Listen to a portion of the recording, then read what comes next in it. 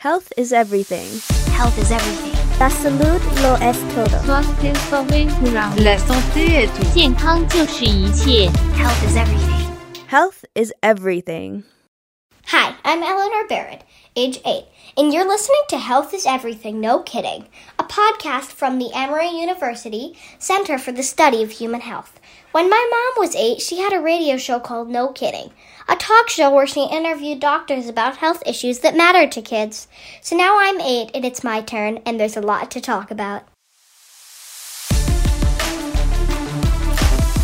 Health is everything.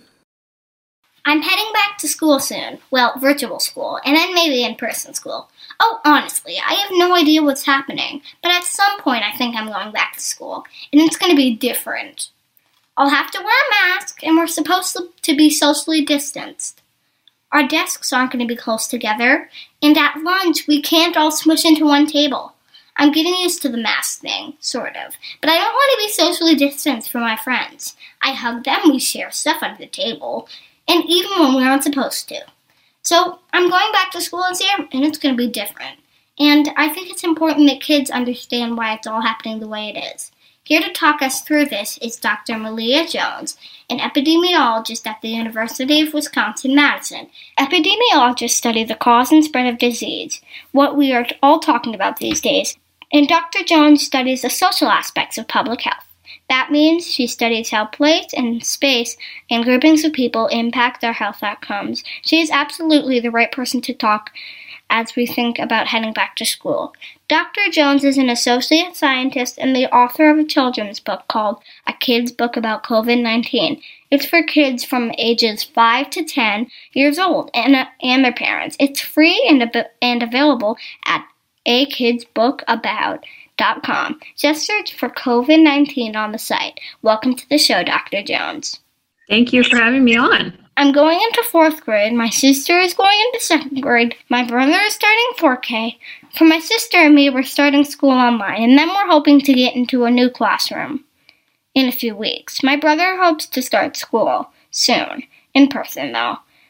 What are these phased reopenings? Well, what you talked about was this idea of phased reopenings, or that some kids are going to go back to school, especially the younger age groups, might go back to school before the older age groups go. And the reason for doing that is because, as you know, COVID-19 is an infectious disease and it spreads through the air. And basically, in order to catch it, you need to be sharing the same air with someone else. And so the fewer kids that we have returning to school all at the same time, the less risk there is that there's going to be any COVID-19 spreading in the schools.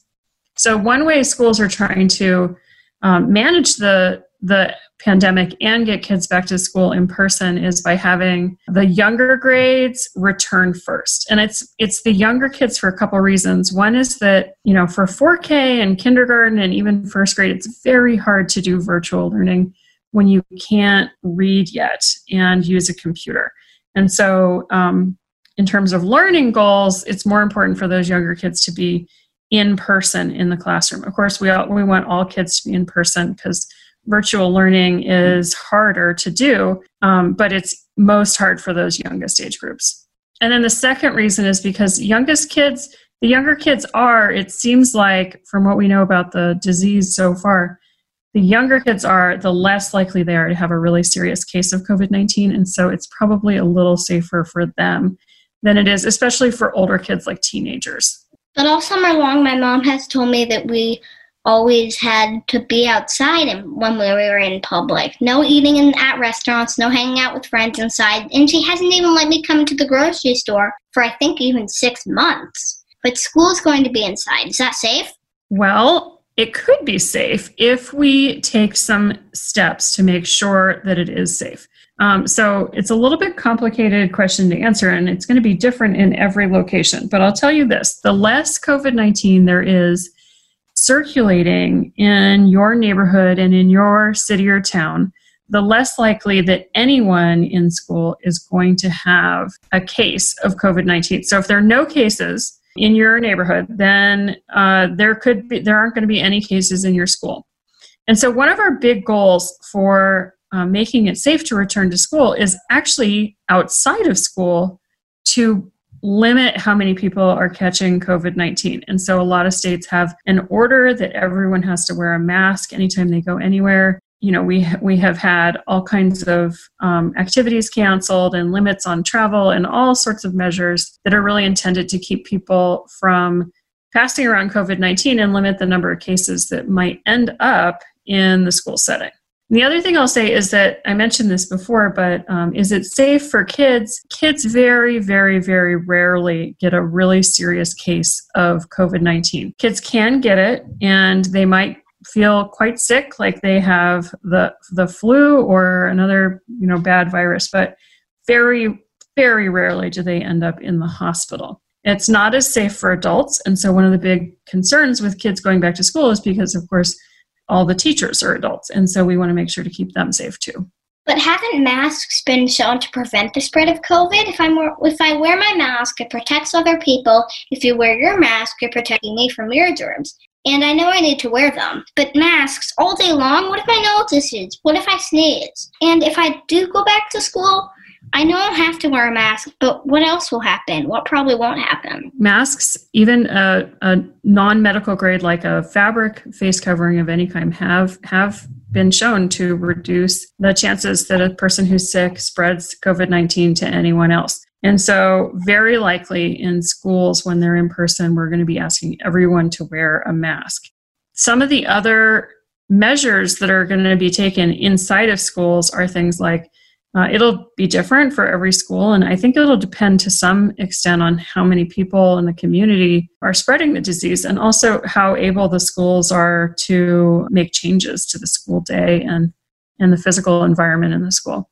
But some of those changes might be that you might have a hybrid schedule where you only go in person a couple days a week and you're virtual the other days. You might end up with a smaller group of kids in your classroom. So instead of 20 or 30 kids, you might have a group that's just 15 kids in your classroom. Part of that is to make it possible to spread the desks further apart. Some other changes might be that there's going to be a lot more call for hand washing, trying to prevent big groups of kids from getting together. So many schools will not have like sports or assemblies or a big lunchroom full of people.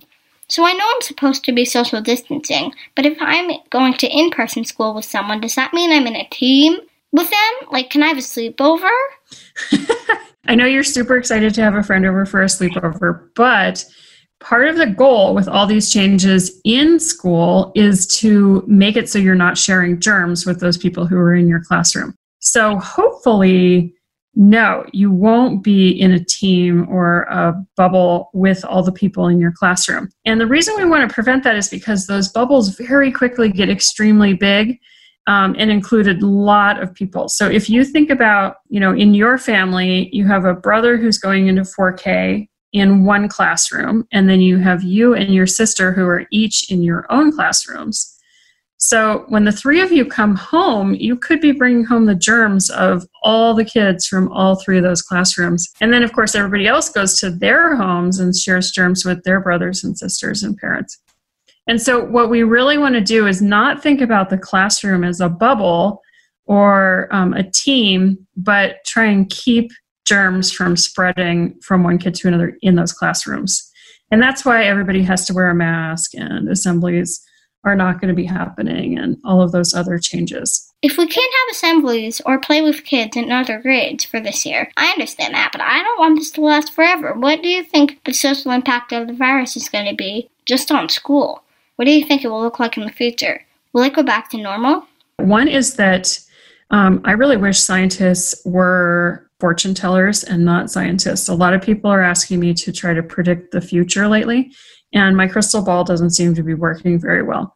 So I think where this is coming from is there's so much uncertainty around us right now that it's really hard to deal with and can be very stressful to think about the fact that we just don't know how long this is going to last. I will say, though, that I think it's not going to last forever. There has been some really good progress already on making a vaccine for COVID-19, and we will get to a point where we have a vaccine and probably a better treatment for people who do get it. And at that point, I think that life will go back to pretty much normal.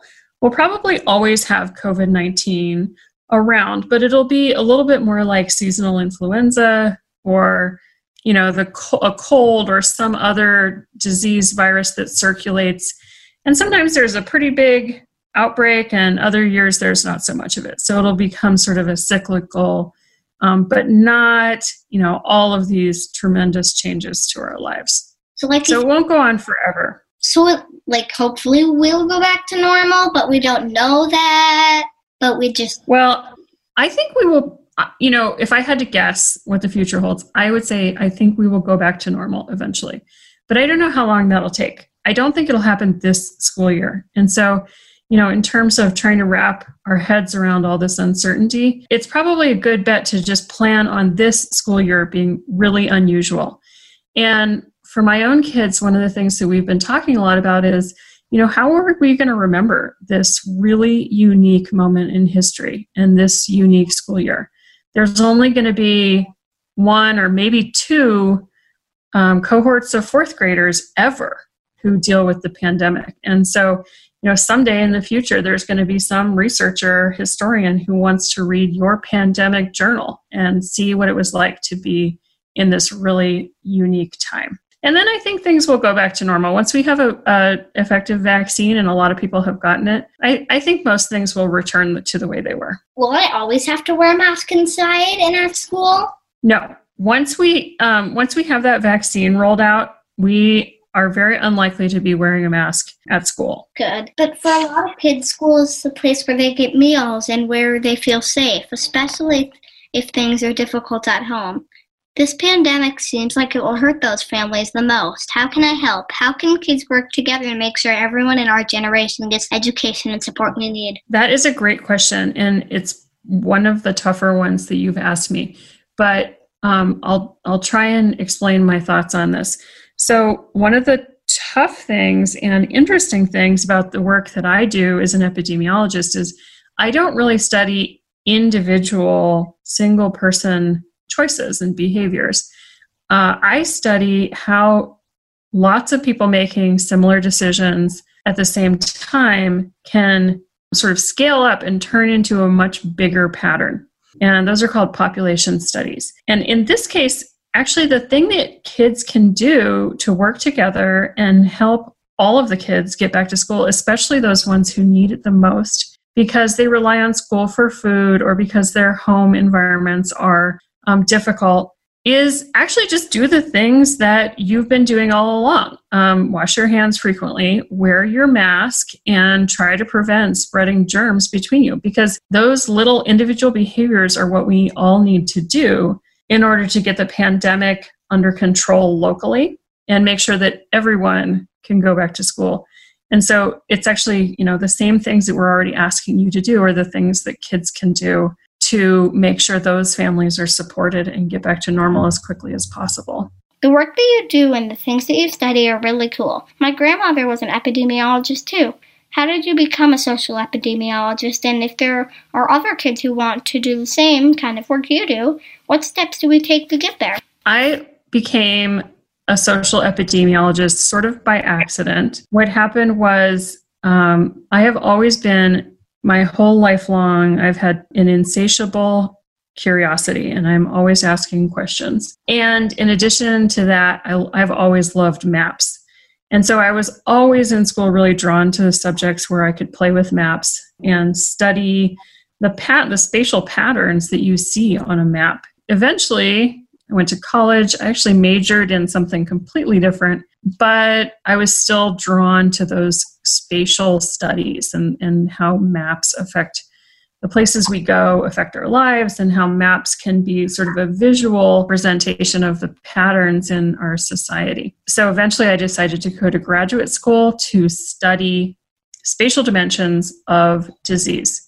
And one of the things that has a lot of spatial dimensions is actually people who don't want to vaccinate their kids and measles outbreaks that stem from those groups of people who don't want to vaccinate their children. And so one of the things I study is actually infectious diseases and how they have spatial patterns.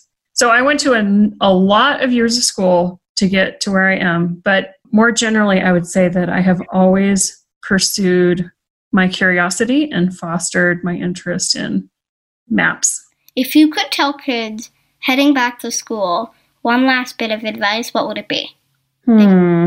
Well, I kind of already said this, but I think there's an opportunity here. Even though a lot of the things that we're being asked to do right now are super annoying, it's also going to be a really different year. And so virtual learning and all the other changes might provide an opening for you to pursue some new interests that you have not pursued before. I would encourage kids to pursue something that really interests them and make that a part of this very unique school year that will probably never happen again in your lifetime. Thank you so much, Dr. Jones. It was terrific to talk to you, and I learned a lot. I hope other kids feel more prepared for the school year ahead. Thank you so much. Thanks for having me. Health is everything. Health is everything. La salud lo es todo. Santé sauve courant. La santé est tout. 健康就是一切。 Health is everything. Health is everything. Thank you for listening to Health is Everything, no kidding. If you've enjoyed today's episode, please be sure to subscribe, share it with a friend, or rate it on Apple Podcasts. You can visit us at exploringhealth.org and follow the Emory University Center for the Study of Human Health at Emory CSHH on Twitter, Facebook, and Instagram. Until next time.